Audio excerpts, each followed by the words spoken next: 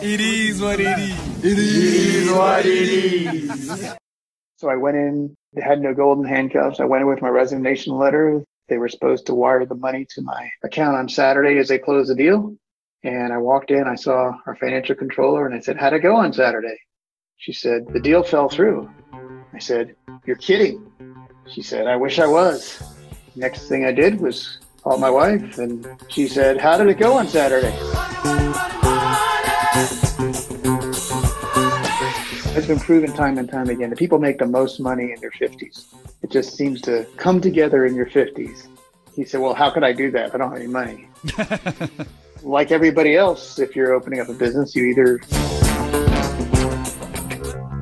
One of the things I was talking to my son about when we first started meeting about this gym and what he wanted to do is what can you start doing that can provide value for people? And how can you prove that you can do that consistently?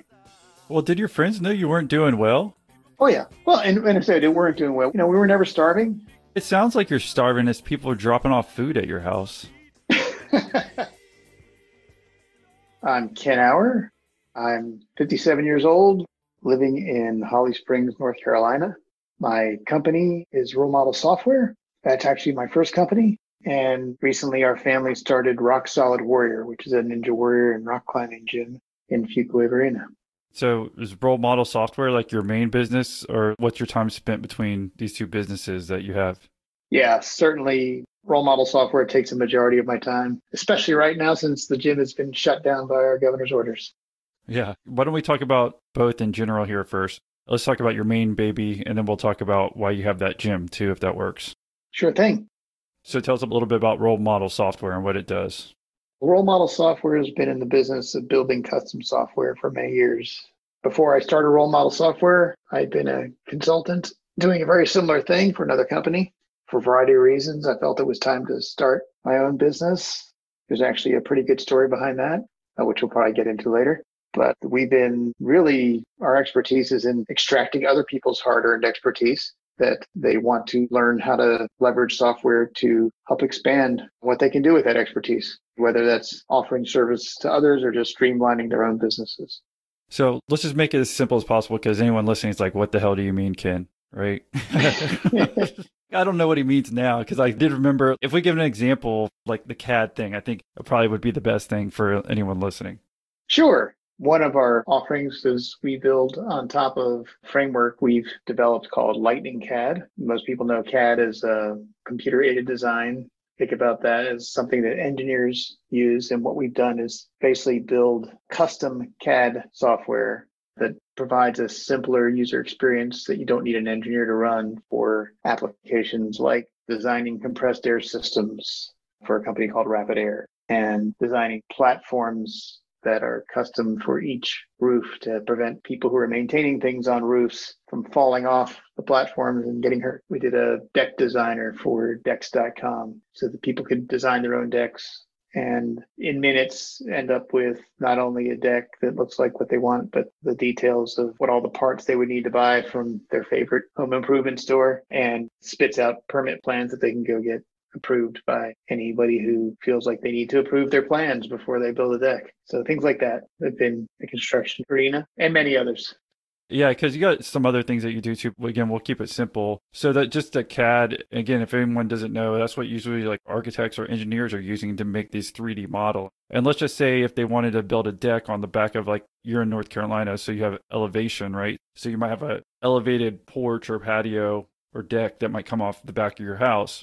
Yeah, we have hills in North Carolina, not like you have in Florida. Yeah, that's what we're joking around before, that it's like the elevation thing's easy for us because we have zero, right? So, but in North Carolina, you might have some. And an architect or whatever could go in and build one in CAD, but it would take way longer. It seems like you make something that might take 6 hours come down to an hour using your software instead of using theirs, and it makes it much faster for them to figure out the parts and whatnot, and I guess get a better cost estimate instead of, even though they have CAD now, it's just kind of like too overburdensome. You're almost like something on top of it that makes it even better and faster, it seems like.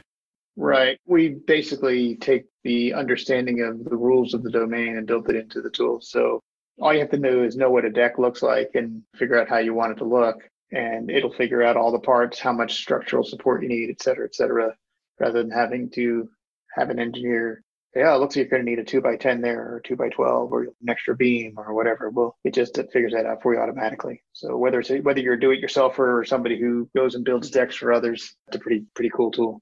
Yeah, if anyone goes to your website, it's rollmodelsoftware.com. You might even need to put this on your homepage, but if you click on portfolio, I know the first thing I see is like if you watch for 8 seconds, there's this GIF where you just jump around in your software showing how fast it makes everything. And Yeah, it's like, okay, that's a super easy explanation. It says Lightning CAD framework. I'm like, okay, it makes sense. Very easy to understand. So you said this is your main business or job that you've had for how long? 23 years now. Okay. And then you mentioned another one. Do you want to just talk about that quickly too? And then we can reel it back to how you started Role Model Software? Rock Solid Warrior? Yeah. Sure. Both of my sons got into Ninja Warrior style obstacle racing, made famous by American Ninja Warrior. In an amazing series of events God just laid into our laps, my youngest son started competing, and we built some software to help those who compete from Role Model. And in doing that, became kind of an expert in what it takes to run these gyms, because I was talking to all the different gym owners, and my oldest son had wanted to someday run a gym, and we were just talking one day, and before we knew it, we had this idea of putting a Ninja Warrior and rock climbing gym together, which we ended up building last year. Yeah, in fact, my son will be on American Ninja Warrior Junior, my youngest son, the day we're having this interview. And my oldest son has been on American Ninja Warrior, and we're kind of part of that community now. That's where I spend my free time. Yeah, and I think anyone listening can visualize too, if you're saying what your software does, like how it can help someone build a deck way faster, like these architects or engineers. I'm like, okay, that doesn't make sense that it could help you build obstacle courses for these American Ninja Warriors. And again, if no one's familiar, it's like an NBC, if it comes on, I've seen on CNBC or anyways, one of these NBC sports channels, actually. That's where I keep seeing it. Actually, it's on NBC for American Ninja Warrior, and the kids version, the junior version, is on Universal Kids, which is the station they own. Okay. With that, basically, someone will try to race through a course as fast as they can, and there's all these obstacles, whether you have to duck and jump over things or crawl. I mean, these people are universal. It's funny the types of contestants they'll have. They'll just have different ones coming on. Like one might be a construction worker, another guy might be a physical trainer. Some of them are short and skinny. Some of them are huge and muscular. And it's just funny to see like kind of random people that you never thought of compete in these. And usually it's a couple of minutes. They try to race to the end and get it. But most of the contestants, it seems like, end up failing and not making it. So I guess you're saying your two sons. And how old are both of them? Just so I know you said one's in juniors. My oldest is 23 and my youngest is 14. It's actually the biggest growing sport in the country right now, biggest growing individual sport in the country. At least it was before the shutdown. Right. All sports have gone to zero. Exactly. So it's not your fault. Yeah. But yeah, the show kind of inspired the sport, but there's competitions every weekend when things are normal.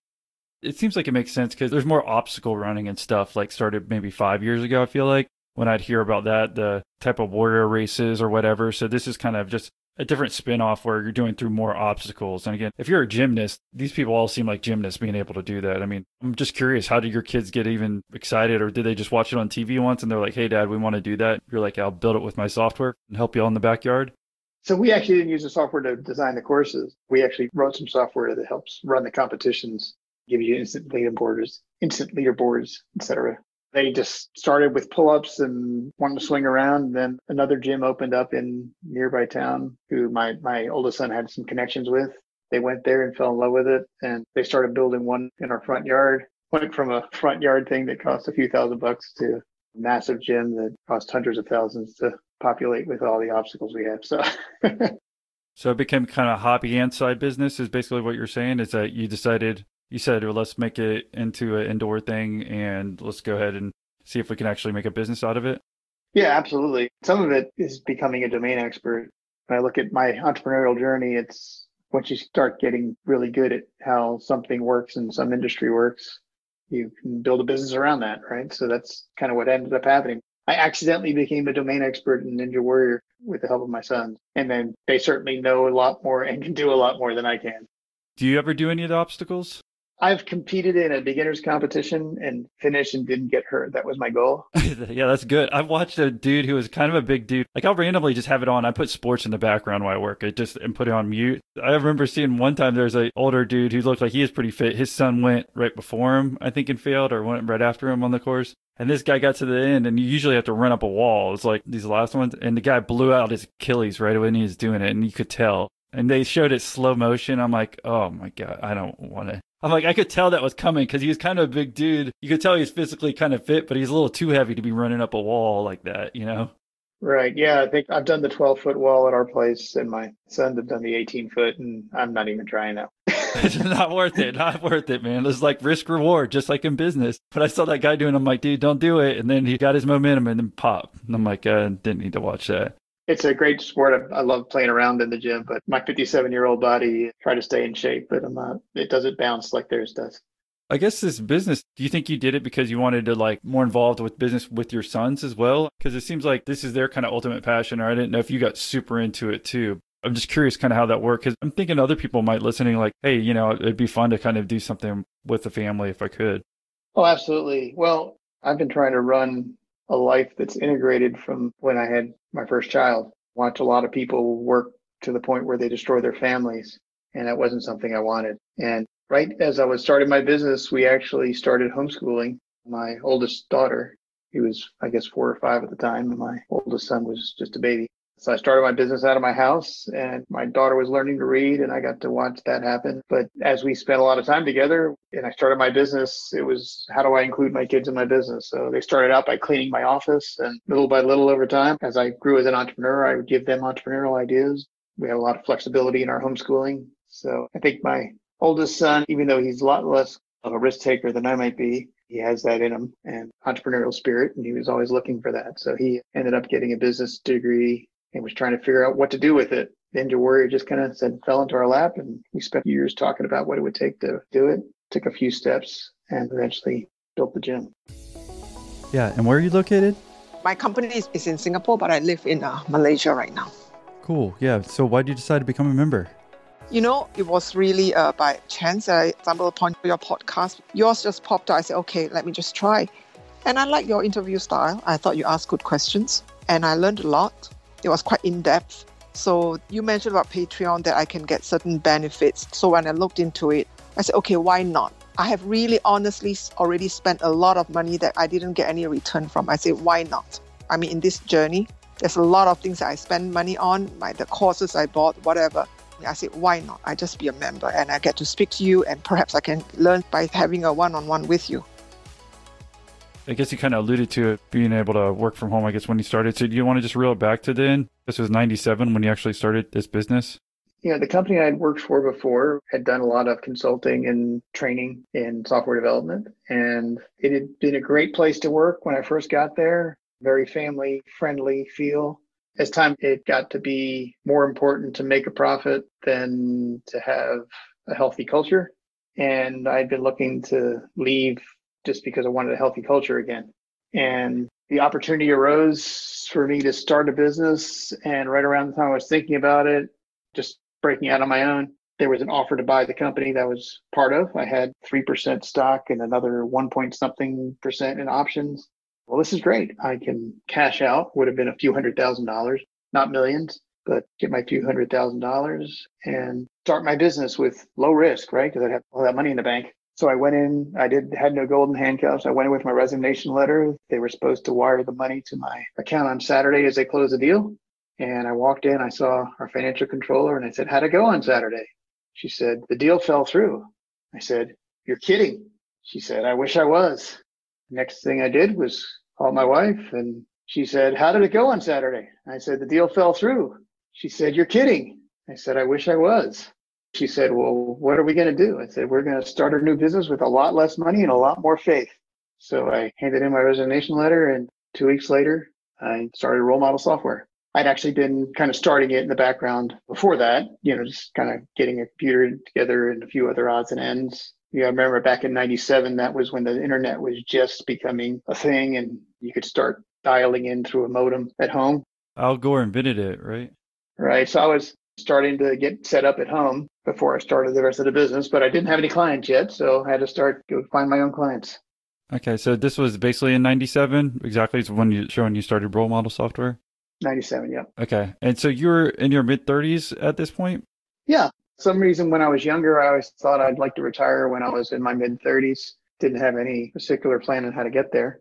Yeah, I had this fantasy about how I could just work 30 hours a week and make plenty of money, and I'd be kind of semi-retirement doing what I love to do. Then I found out that when you start your own business, you can't just program and expect people to throw money at you. You have to do marketing and send out invoices, and found out that I could work any 60 hours I wanted, which I enjoyed the flexibility, but it definitely started taking up more time than I expected when I got started. If you don't mind, I'll jump in here because I think it's somewhat interesting. It's like, so you're outside of Raleigh, North Carolina too? Is that basically where you're located? Absolutely. And that's where you've been the whole time? Yep. Okay, cool. You had a wife, you said, but did y'all have any children yet at this point? Yeah, that's I said. We just started homeschooling. So I had a 4-year-old daughter of 5. I guess she was turning 5 at that time. And she just turned 5, I guess, when we started. And a son who was not even 1 yet. Okay. So you had 3 kids and then 2 kids at the time. We added another one 10 years later. Okay. I was going to say that, I mean, when you're trying to get out of your old business, you said the deal fell through. So I was a little confused by that. I mean, so did you end up not getting any money, or did you still just have percentage still in that business? Like, how'd that work before you left there? So I lost my options when I left. Still had the stock, but actually the company went under a year later. The stock I had is wallpaper, and I had a certificate that still have it tucked away someplace. So yeah, I didn't get any money out of that. Waiting to cash it out still? There's nothing to cash out. The company's folded. It was a joke. Yeah. But when they said the deal fell through too, was it just for you, or was another business trying to buy that business? Because I'm wondering how you're even able to bring that up to try to get out there. Right. Another business was going to buy that business. Okay. And then you were going to get the percentage. I was going to get the percentage, right? So you had the timing working out perfectly. Okay. So that makes a little bit more sense. Because I was wondering why they just cash you out that percentage unless they wanted to buy your percentage back. Yeah, they were going to buy the whole company. So starting your own business, were you excited then? I mean, to me, I'd be a little bit more worried not having as much money, it seems like. As I said, we started with a lot more faith and a lot less money. When I first started, I was like looking at it and said, I could probably, if I needed to, live 6 months without getting paid. That wasn't my plan, but I said I could probably do that and hopefully get another job. I had a pretty good reputation in the industry and felt like I could get another job. In fact, I even explored working for a few people while I was starting my own thing, just as an independent contractor, and basically didn't find a company that I was super excited to work for. There were some decent companies out there that I wouldn't have minded working for, but I just wasn't excited about it. And the more I looked at it, into the internet coming, and I had grown as a leader and my ability to manage people and encourage people who were also developing as developers, and decided, let me see if I can get enough clients and add a few employees at one point. I actually started with an apprentice because I felt like there was things to do. There's things I could show people how to do. And I didn't want to pay a college graduate more money than they were worth to have to teach them how to build software from scratch, because they really don't teach you how to build software in college. They do an overview of computers and computer science. And even if you get a software engineering degree, you've spent maybe a few hundred hours, if that much, programming. Kind of like hiring a college graduate to build software in most cases. It's kind of like hiring somebody who's built a doghouse to build your house. There's a lot more to learn. And so I started looking for apprentices and found a young homeschooled guy who has since started the business and sold his and has made more money than I have. But he came on board and wanted to be mentored, and I wanted to have somebody to mentor. And he was a hard worker. And before I know it, I found another contract and added a couple of more experienced employees. Grew from like one person to about a dozen. By the time rolled around 2001, 2002, and the dot-bomb blew up, and found myself being the only employee left in 2002. Paid him, it was about minimum wage, a little bit better than that. And then little by little, as his skills grew, that changed. And within a few years, he was making $60,000 to $90,000. My goal when I started my first apprentice was have him not be worse off than if he went to 4 years of college. And we kind of joked around as like breakfast, a ham and egg breakfast. I was the chicken contributing. He was the pig that was all in. And my goal was not to screw up his life, right? It was kind of a joke because about a year and a half later, it said he was outperforming people who, at our clients who had hired college graduates, he was outperforming them. But I said in 4 or 5 years, he actually started his own business and started the second business after that, since cashed out, done very well. So just talked to him recently after his buyout. Remember some people saying I was going to screw up his life. I said, sorry, I screwed your life so bad, Nathaniel. Yeah, well, I forgive you. Yeah. So That's good that y'all still keep up with each other. Yeah. So we've done a lot of apprenticeships since then and grown people up. Yeah, I guess that's what I was trying to figure out, if you would have done it again or any suggestions on doing something like that. Because again, I guess you're taking a guy and just showing him how to work the software. And I mean, as long as they have work ethic, I mean, you can't really, it seems like it'd be pretty hard to teach that. If you can find someone with the right work ethic, you can kind of teach them anything. Yeah, and as an apprentice, I mean, he did come in having done some programming on his own, so he knew the basics. And as I tell most people, programming is like basketball, right? There's only about 7 or 8 fundamental things you have to do, but you want to get pretty good at it before you're worth paying. Yeah, but once you understand those 7 or 8 fundamental things, then it's a matter of knowing when to use what. It's no longer a dribbling drill. It's, okay, when do you switch from dribbling to passing to whatever? It has to be fluid. And that's kind of go to a higher level of understanding of how to build software, how to put those things together and what questions to ask and how to extract things from people's heads. Because the theory is that somebody gives you a spec and you just code it. The reality is that never happens. And if they do give you a spec, it's not accurate or complete. And by spec, just so everyone's on the same page, what do you mean? The specification of software, it was pretty common for people to give you like this 50 or 100-page tome of describing, here's what I want the software to do. No one ever handed me one of those in my life back when that was a common thing that was said, here's the spec, it's completely up to date and completely accurate. They never did that. But you're supposed to read it anyway and try to figure out somehow what that is. Yeah. Specification. Right. And this is software, as people are giving you like a 50-page thing that to build software is basically what you're saying? Yeah. Describe what the software they want to build is. Generally speaking, that never worked. There's been studies that show that initial requirement specifications are 15% complete and 7% accurate. Yeah. Well, I'm surprised it's that high, Ken. Well, it's truth, because what I call it is a horizon effect. Somebody looks at a spot on the horizon and says, if I can get to that spot on the horizon, I'll make millions or whatever. I'll meet my goals. And just like the rest of life, you don't meet your goals by staring at that spot on the horizon and expecting you'll get there. Right? You've got to move forward. And while you do, the world is moving. Things change. You start recognizing things as you get closer to the horizon. You didn't see that rock that was in front of you, that you got to work around. And software is the same thing. You have a target, some direction you're trying to go. It's not like you just sit down and start typing and see what shows up. But there's a lot of interaction trying to figure out, okay, so I got this work. How do you like that? What's it really like? What do you want now that you've gotten what you've asked for? Yeah, that is what I asked for, but boy, it's not as useful as I thought it was going to be. I need this and that. There's just a constant dialogue that has to happen. And in reality, that goes back to, that's what I've become an expert at, right? Over the 30 some years of doing that, 40 years now, almost. Yeah. So it seemed like everything went well, at least in the beginning up till 2002. So your first, let's say 5 years, you just slowly kept improving. And I guess, did you eventually get out of the house over those first 5 years if you're hiring employees? Yeah. I started in the office / guest room / homeschool room. / bathroom? No, the bathroom. I did have a separate bathroom. Oh, nice. That's good. Then I finished my attic, had a walk-up attic, and that worked. My first apprentice, and as we added about 2 or 3 more people, that wasn't working anymore. So we got a business condo in Holly Springs and had that suited up to meet our needs. That was, I think we moved into there in 2000. Maybe it was 99. I don't know. Yeah, that's fine. Well, we moved into that one. Yeah, so I appreciate you walking us along that. So then tell us what happens once the downturn, and it seems like you have to fire everybody. Like, what happens with all this? Because again, it seemed like everything was going great up till this point, 2002. Right. So about half the company that at that time was people who had experience outside of our company, and the rest were people that I grew up as apprentices and had a great team, and no one was paying for software at that point in time. Had gotten onto the internet, and they all lived past Y2K and decided, let's stop spending money. So little by little, each of those guys got jobs. We kept in touch, and I was trying to figure out, do I have to go get a real job again, or do I keep this company going? What little is left.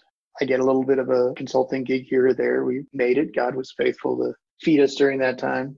We certainly weren't living high on the hog by any means. And one day I was out with a couple of ex-employees, and they were saying how much they appreciated the way I ran our company versus what they've experienced since then. And said, boy, wouldn't it be great if we could just get like a contract, or we could just kind of work together as independent contractors and come together when we had a big contract and go find something else to do when we didn't. That's nice in theory. And literally 2 days later, I don't know if it was even 2 days later, got a call from a previous client who said, hey, we've got a big project that we've been asked to do. We don't have the internal team to do it. I don't think we have the internal capabilities to do it. Says, do you have any capacity right now? Yeah, I got some capacity. A lot of capacity? And he said, yeah, well, I've brought it up the chain, and I told him that I think we should do this in an agile software development way, and I think we should hire a role model to do the work. Do you think you can get a team together to do that? I said, yeah, I think I could do that. As soon as he got off the phone, I called up those guys and said, hey, remember we were talking about at lunch the other day? I got one, and quickly assembled a team. Mostly the guys had worked for me before. I mean, I think my favorite interviews you've ever had are the ones where you've bleeped out their name. I think there was 2 of them where they were just absolute fails. Yeah, the 2 Patreon episodes. I think it was number 2 and then 17 that just came out recently. It was just like the oddest interaction ever. It was awkward and super, super entertaining. Yeah, well, good. Well, glad I got 2 entertaining Patreon ones there for you. Yeah. And so the guys who worked for you before, they went to other businesses or other software companies and were helping them develop software, is what you're saying? Yes, exactly. But then on their free time, basically y'all were still friends or friendly at least enough to go to lunch that they're like, hey, I don't like my new boss as much, but obviously I'm still getting money, so I'm going to stay there. But maybe we could work together on an outside basis as an independent contractor outside of my normal business hours for my new software company. No, they were all in. They quit their jobs. They all quit their jobs and came back? Yeah. In 2002? I mean, at that time it was, I think I ended up with 6 people. I mean, that's a lot of people to quit so 6 people quit their jobs and came back to you? 3 of them quit their jobs. One of them I had as an apprentice already who was working under me for nothing. At that time, he was just learning, right? And said, how about something we start paying you for? Then another one was another guy I knew through the business who had been a previous client of mine who was kind of in between jobs. So I think we ended up with 6 people, 3 who quit their jobs, 1 who was looking for a job, and 1 apprentice when we started back up. What year was this? 2003. Okay, so basically you just had 1 down year, you're saying, and then y'all came back together like superheroes? Something like that, yeah. I mean, 2002, I paid no taxes. I got my money back, just taking a loss, and spent a lot of 2002 going through government paperwork of trying to tell them I don't need a 401k anymore, things like that. And just enough work to eat. And 2003 was when it picked back up.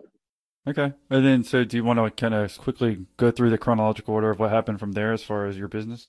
Sure. Well, I kind of jokingly call, the first few years Role Model 1.0, and then the next few years Role Model 2.0. Well, you would say that because you're a software company, right? Exactly.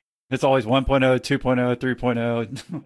Yeah. So in Role Model 2.0, I decided, it's a whole lot easier just working with a bunch of contractors. And if I don't have work, I don't pay them. And if we do have work, I pay them well. And we went for that approach and used contractors for the next 5 years. Okay, and this makes sense, again, so everyone understands. So before, the reason you had to get rid of them is because they were employees, so you had to pay them even if you weren't getting business. But when they came back, you're like, hey, we're going to be independent contractors? Right. And the thing at this point in time, and people started realizing they still needed software, we just got more and more business. And I already had a reputation. In 2001, I had written a book called Extreme Programming Applied. Unfortunately, didn't sell a lot because it was at a time when no software people had any money to buy books. But the people who did buy it, it got good reviews and I had a good reputation. So we used that reputation to get some more business. I was running lean and mean. One point in time, I think I had 20 contractors working for me and I was just overseeing all of it. But I think we peaked in about 2006, 2007. At that point in time, so much business was coming in, especially through one client, and I was just managing it and it was kind of easy, really. At that point in time, I was probably working 30 to 40 hours a week, just overseeing that business mostly with one client.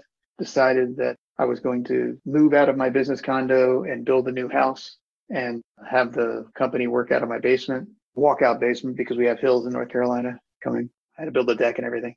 That's why you built that software, huh? That came afterwards. But anyway, decided to do that. And then the big recession of 2007, 2008 came, and I moved into my new office on May 1st of 2009 with 3 contractors who were actually working on a different project that I wasn't making money off of, and myself, and no revenue. That was a tough time. On paper, it was all going to work out. I was going to sell my business condo, sell my house. I bought some property and subdivide it, sell the other property, and end up with less debt than I ever started with. And paper didn't work out. And I ended up with 5 mortgages and heading towards bankruptcy. It has been pretty up and down already, huh? I was just listening to. Yeah, so kind of joking around. The role model was the roller coaster at that point.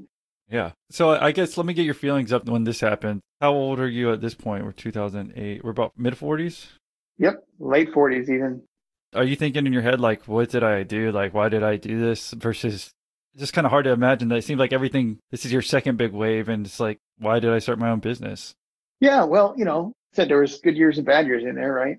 I had a couple of years where I didn't pay any taxes. I had a couple of years where I paid a lot of taxes. And although I don't like paying taxes, the years where I paid a lot of taxes were overall better years. Yeah. I mean, we were able to make it through that eventually.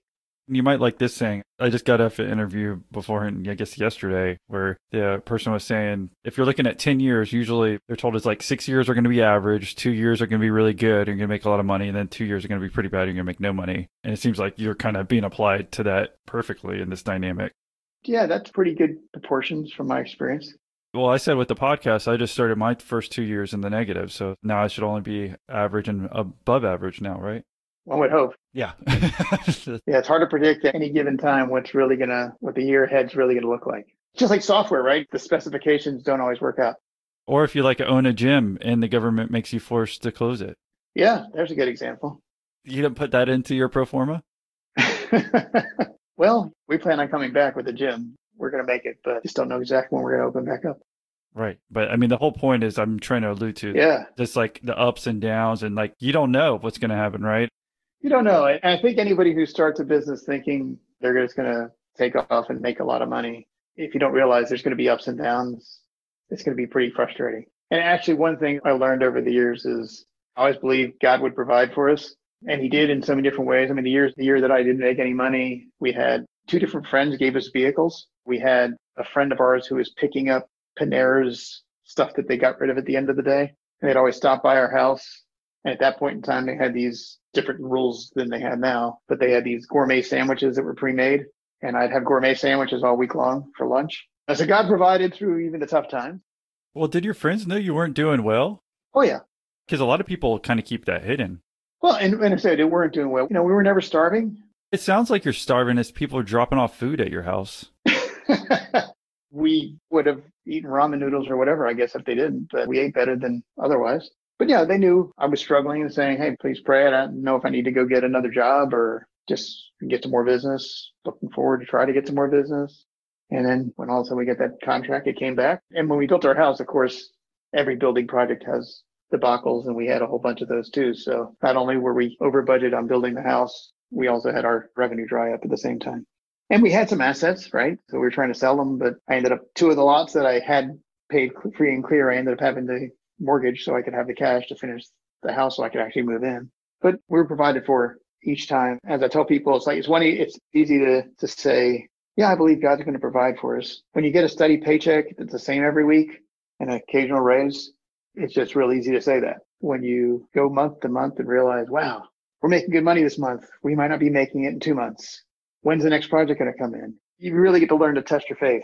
Is God going to provide? And what do I need to do in the meantime, right? I mean, both of those things, because there's times where I've spent lots of time and energy trying to dig up sales. And there were times when I wasn't worrying about sales and they would just show up. Anybody who thinks it's all about them and they work hard enough, it'll all come together. You probably haven't done this long enough.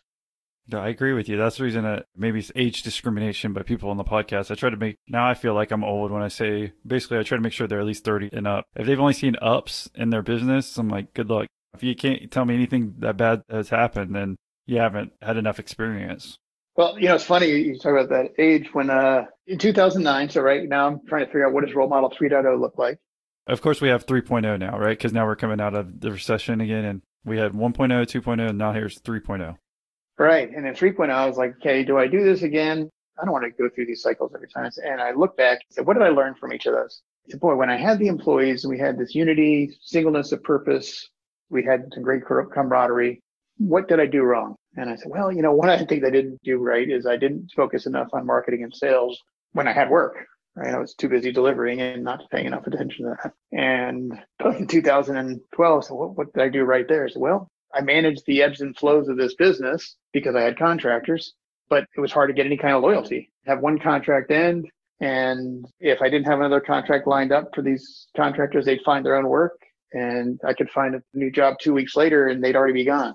So I had no loyalty. So I was like, man, I don't like that not loyalty thing. I like the able to manage the ebbs and flows, but what if I just focus on getting some help to get a steady pipeline so somehow I can make those ebbs and flows not be so drastic and I keep people employed? So I started trying to figure out what that would look like, how to manage ebbs and flows and get a steady pipeline, and floundered through that for the next few years. I hired some people to try to help. Some worked out better than others. I started turning contractors into employees little by little. Again, though, even after learning from the first time, because this is a perfect situation where now we've learned from the first time you had employees, and the reason you had to stop that was because of cash, right?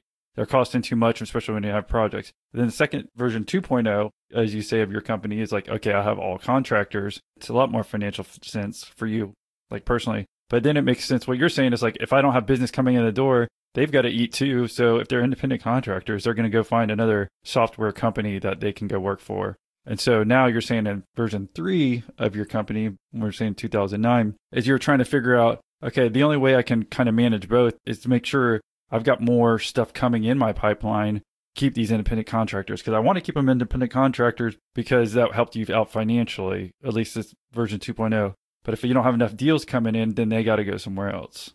Just to summarize.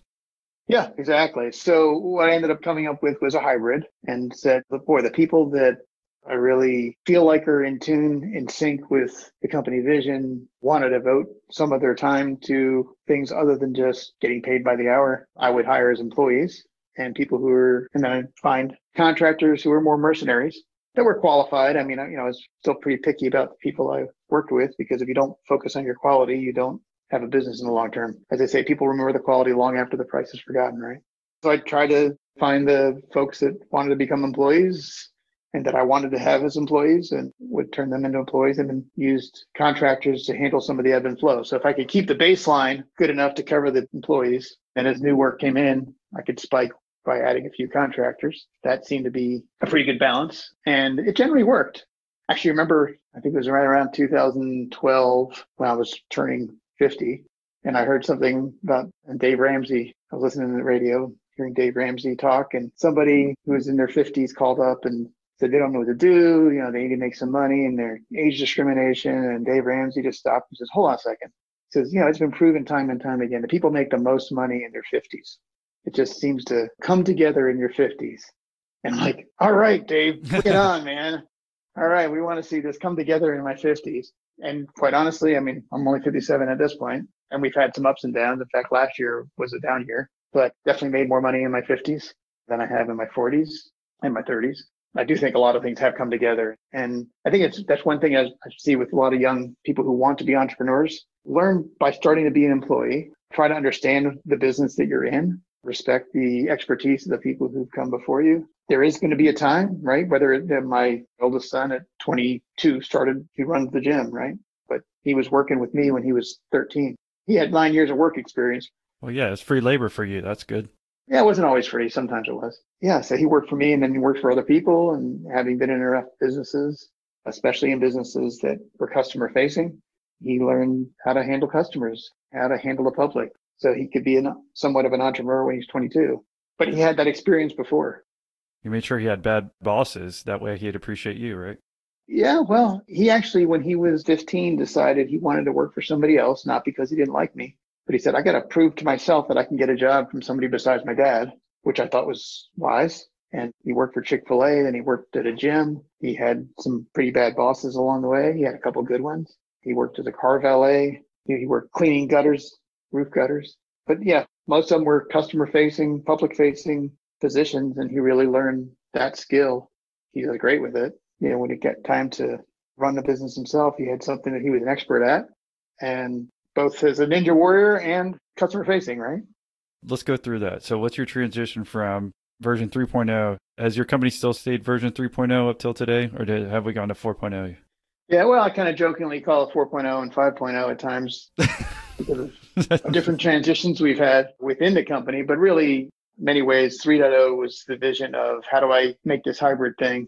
And we've been optimizing, and part of it is finding my replacements now, right? I've trained up somebody to be my replacement if and when I decide to leave. And we have a leadership team in place. So, I have a lot more freedom than I used to. When I ran everything myself, I was the guy running everything. And if I happen to have one of those weeks where all the contracts were in place and I could leave, I could do that. Now I have a lot more freedom because I can take a week or two and know the rest of the leadership team is in sync and nothing's going to go wrong. Yeah. How big is your team today? We have 20-ish full-time people, 20, 21, 22 full-time, and a few contractors right now. Oh, so it seems like a lot more employees you've let on. But It made sense when you said you wanted to have some employees because culture is hard to create when you just had the independent contractors too. So, and then I guess where you're saying like 2019, you said that was down year, but I was curious, what did revenues end up getting to in this roller coaster of a ride for you? Yeah, so I think our highest year was somewhere between 4.5 and 5 million. Since 2009, I think every year was over a million and less than five. So that sounds good. I think we've wrapped up basically what we're talking about here with role model software, but wanted to jump to because you were talking about your son too. Some of us might have businesses and maybe we want to start a side business. And so can you tell us about that transition of like what year you did that with your son and how you're able to pull that off? Right. It's probably 3 years ago when we first had the idea of what might it be like to open your own gym for him. It was kind of his idea. And he said, well, how could I do that? I don't have any money. Like everybody else, if you're opening up a business, you either start with a service business, which is the easiest business to start, right? You low overhead, make sure you're making enough money to pay yourself. And at some point in time, you get somebody to back you if you need capital you don't have, whether that's a loan or investor or whatever.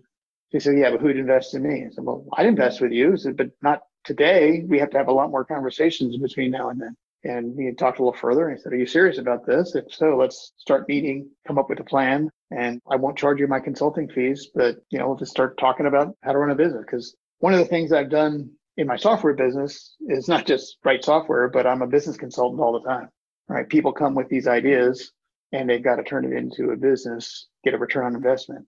So I'm discussing all the different pros and cons with them all the time, right? So I've really kind of become a business consultant, not just a software consultant. Well, I'm curious, how do people know you as that? Like, obviously you have your own business, it's a software company, but are you known in that area, like outside of Raleigh, that, hey, this is the businessman, Ken, come to him to talk to him? I think just the fact that I've been in business for as long as I have, people who know me know that. It's not like I'm not an international business consultant that people are coming from around the globe to talk to or anything. Yeah, no, I get that. If they're your friends, you'll probably go get lunch or whatever and talk to them for free, but you're saying you charge. So I'm just curious, you must have kind of a side business, it seems like, of consulting people. But generally, when people come to us for a software project, find out in the middle of it, they need business consulting. So I'm just charging for my time, whether it's business consulting or software consulting, because my consulting is about them and their return on investment on their software, right? Generally speaking. So I've not charged anybody for just, hey, you want to start a business? Pay me money and I'll be your business consultant. Right. No, it's usually as a necessary process of helping people build their software. So, I mean, how much do you charge per hour to those clients? So this is good. I'm glad, because now this makes a lot more sense. Someone might come to you and say, hey, Ken, I need this software done. And then when you're talking to them, you're like, let me just tell you, I can help you out. Look at your business and try to help you out with that. Is that what you're saying? Oh, absolutely. In fact, we've talked a lot of people out of building software. Sometimes people want to hear what they want to hear, right? They say, hey, I got this idea. Everybody I talk to says it's going to make millions. Say, have you ever been in a software project before? No. Like, okay, well, I know a lot of people who have ideas that they think are going to make millions. Have you ever run a business before? No. How much money do you think this is going to cost to build a software? Oh, I don't know, $20,000, $30,000. It's like, no, it's going to cost a lot more than that. Guy told me you can outsource this stuff to India for cheap. And it's like, yeah, talk to people who've actually outsourced $20,000 or $30,000 projects to India and what they've really done. And I'm not picking on Indians. If they're naive about what it's going to take to build a business around their software, we really spend a lot of time talking to them. I think one of the things that I've talked about this earlier, quality is remembered long after the price. I've never tried to be a volume business. I've always tried to be quality service business. We've had many people thank us for just, hey, most people we call about our software, they just want to give us a price and get us going. You guys actually have spent the time to talk to us and educate us, and really appreciate that. And whether they've become a customer or not. But at the end of the day, I've told when I first started the business, I never want to take $1 from somebody who didn't think they got their value. That's not going to happen if you just tell people what they're willing to spend and just figure out how to take their money. So in that philosophy, one of the things I was talking to my son about when we first started meeting about this gym and what he wanted to do is, what can you start doing that can provide value for people? And how can you prove that you can do that consistently? What are your ideas? What might you be able to charge for? So we just started working through all the different possibilities, and let's look at the low risk ones, because when we start a lot of software projects, it's a high risk. You might be investing hundreds of thousands of dollars in hopes of getting millions. But if your hopes aren't met, you spend a few $100,000, right? There's a risk involved. Becoming a patron was something that I was always like, I'm going to do it, and I was delaying it for whatever reason. And the other day I was like, okay, I'm going to do it, and that's it. So I'm very happy with it. Nice. Well, thank you for joining. So was there anything holding you back? It was just taking the time to do it. Gotcha. Well, thank you for taking the time to do it. So where are you located? Here in Bolivia, in South America. Cool. Well, I think you're our first Patreon member from South America, so thanks for that again. And I don't know if you just saw, I just upped the group calls from once a month to twice a month. So I think that's actually where probably you'll get the most value of the membership personally. Doing the group calls, you guys get to actually, ask our past guests questions, and I'm just there to facilitate it. So it does sound interesting, again, that I think I'd rather go back to this instead of talking about opening the gym, to be honest, because in our limited time, because I understand, because you're kind of asking these same questions to your son, and then eventually, obviously, y'all are able to open the gym and do that. Yeah, so walk us through a conversation with someone who wants software, and they might come to you and give us a recent example and just leave out their names or whatever. Because I'm sure there's lots of people listening who's like, I can make this software maybe for $50,000. And then you're saying you could outsource it to India. And actually they could do a good job. But if you're not a developer and you don't know how to talk to them, and then you also don't know the language barrier, like if you're from India and you come to the US, it makes sense that you could outsource it and have total control. You just need someone who could help you to make sure you got that cost control. But I mean, walk us through what you've talked to clients before when they've tried to build software and when it didn't make sense. Yeah, well, first of all, software is a kind of a mystery magic to a lot of people. They see all this software out there. Say, well, there's all this software. It must be easy. And there's obviously lots of people who build it. Yeah, there's lots of people who fail building it. There's lots of people who produce software that no one pays for. At the end of the day, if you want to run a successful business, let's make sure that you understand what it's going to take. The people that I have most success with, quite honestly, are people who've already run a successful business.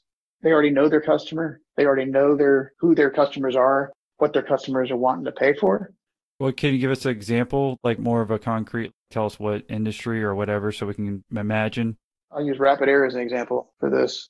So Rapid Air started by an engineer who put together kits to build compressed air systems. So compressed air system is really simple in many ways. There's a compressor that gives you compressed air, and you put it through pipes, and you have outlets in various places you want them to, whether you want to power pneumatic tools or whatever else you want that compressed air to come out. But it's really a compressor and a bunch of pipes and a bunch of fittings. Well, he understood the kind of people who wanted to put compressed air systems together, and people would call him up and say, here's what I'm trying to do. And they'd kind of sketch it out. And hours later, they would come up with, okay, based on what you're trying to do, here's the set of pipes and fittings you need. And that was a pretty long process, especially for the old guy in the garage who, was looking for something to do. And maybe I'll put compressed air in my garage so I can play around with my pneumatic tools a little bit more, whatever, right?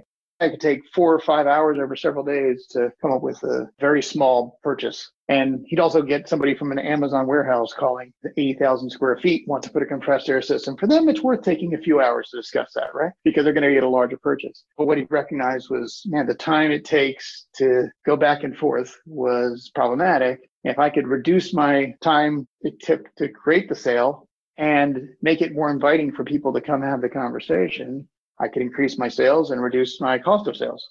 He got that. He understood that. He knew who his customer was. So we said, well, let's build some software. And we started talking through the software of how do we make it so that people can design their own compressed air systems. They already know the size of the building. Right? Everybody who's coming for compressed air system knows, I have this building. I want to put compressed air in there. So they define the size of the building. They start sketching out where they want their stuff. And through their calculations, which he already knew, he could break down exactly how many pipes, how many fittings, et cetera, et cetera. And the order would go through. So he went from a point where every customer who called would have to go talk to an estimator and take hours to walking in on Monday morning with 40 estimates or some number of estimates that nobody ever had to talk to anybody. It just came in because they went to the website, they sketched it out, and there was the order. They already did all the calculations, everything. How much time did it take before versus after? For the cost of sales, so the average was hours over days to either no time or minutes, because when they get the phone call, it would be, look, I've already sketched it out, but I have a question about this thing in the corner. So the estimator could talk through the thing in the corner, and then they'd have the sale. They could go live to their website and just kind of do it themselves, you're saying, the customer? Yeah, absolutely. So you go to rapidair.com and you can see their system, it's live. That was perfect success, right? This guy already knew his customer. He already had the connections with those customers. He already had a website that people would find when they're looking for compressed air systems. And he just needed to have something that would draw them in faster and make the sale faster. As opposed to the person who calls up and says, hey, I had this idea. Yeah, tell us an idea that didn't work. Yeah, I had this idea, like Uber. I wanted to be just like Uber. You probably get so many people saying that. Instead of replacing cab rides, I wanted to be for delivering my parts. How much is that going to cost? Like auto parts to different auto dealerships or something? Or are we talking about? Oh, and they would say deliver parts. They wouldn't even know. So I'm going to deliver parts. How much would that cost? I'm like, what parts are you trying to do? What network do you have? What investment are you ready to make? Right. They would just say, boy, Uber seems pretty simple, right? People just sign up, they become a driver, people get rides, they get money. So I just want to do something like that. And you spend time helping them understand, like the first 1.0 of Uber cost about $1 million just in software development, not to mention the network they had to put together. Do you understand that? This isn't something that because Uber did it, now you can do it for $20,000 and make a lot of money. People just don't understand that. They're naive. Yeah, this is when you put your business hat on. I'm glad, again, that you said that you help people or you charge people, because you have to put your business hat on at this point and say, hey, I can make whatever. Well, actually, you still can't because they didn't give you any details, it seems like. But business-wise, this is not going to make any sense. This is what you're saying. You talk people out of, like, who might come out to you with these wild ideas that, again, they don't have any background in an industry or have this potential clients, versus if you already have a business, it seems like those are the perfect customer for you if they already have a business and they just need help adding these little extra layers to make things way more efficient. Now, if you already have an expertise in a field, we have another gentleman, Land One Takeoff. They came to us, the owner came to us. He was working for somebody else at the time, but he had a lot of expertise in landscape estimation. And he first came, he asked the same naive question anybody else did. And we just started explaining to him, look, in order to do this, it's going to cost you, a few $100,000. You have not just in software, but you need to think about your marketing and how you're going to reach the network. You already have to some extent the network, but how do you go to the bigger level than just the handful of guys in the industry? And we spent time talking to him over the next few months. And eventually he called up and said, okay, I raised some money. Let's get going. But he had to recognize that he could do that and that he was going to need to raise some money and it was going to take a risk. And we challenged him on, look, at some point in time, you can't do this part-time anymore. You need to do it full-time because it's going to take your time. He understood that too. And he did it part-time for a while and eventually said, okay, this is the day. I got to devote full-time to it. I'm all in. That was great. It was a great success story, but there was a lot of business consulting that went on before he pulled the trigger and we had a client.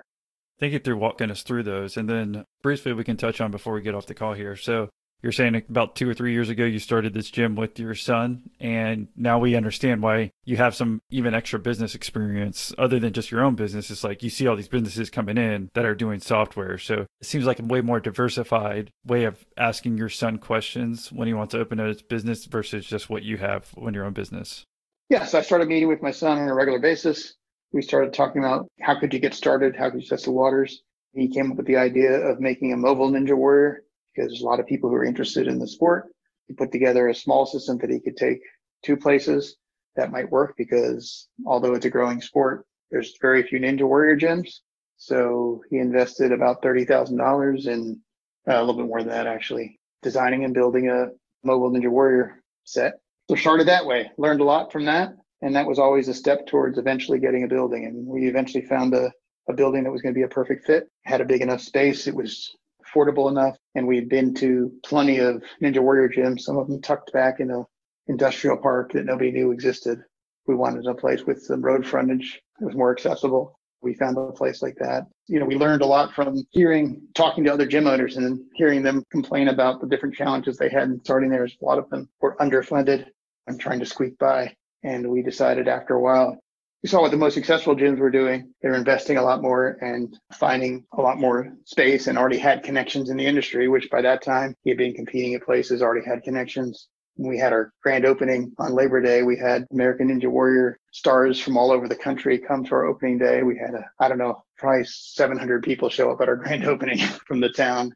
But, it took a long time to get there, right? You don't just say, I got an idea, it's going to make $1 million. You got to work, figure out what your connections are, what is happening in the industry, who's successful, who's not, why are they successful, why are they not.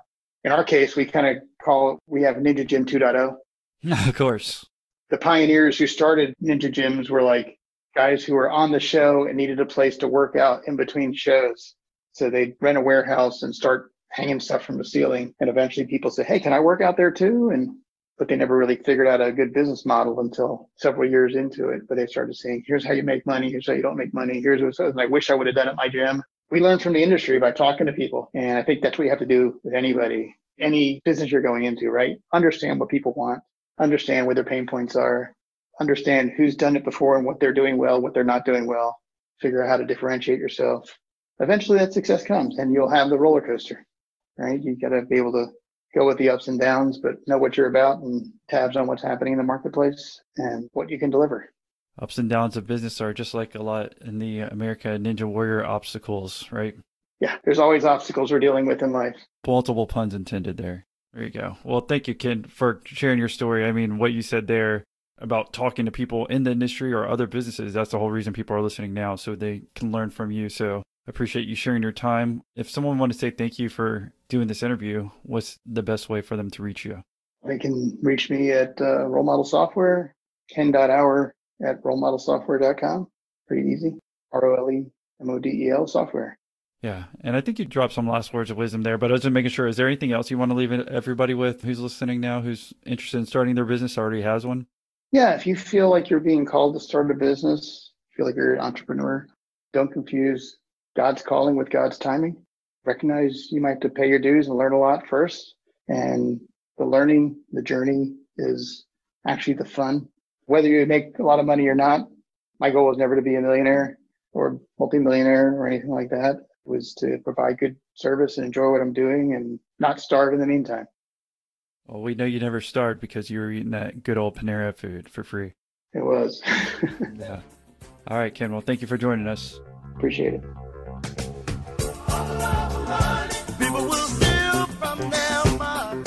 Let's see. I'm looking at our new, what are we doing now for our Patreon for our group calls? Oh, we're doing 2 a month? Yeah, we are. And the membership price is still the same? Unbelievable. So if you want to become a member, join our Patreon membership by going to millionaire-interviews.com/Patreon. And again, the price is still the same. I'm not going to keep it this way forever. We're now doing 2 group calls a month for the price of 1. You're welcome.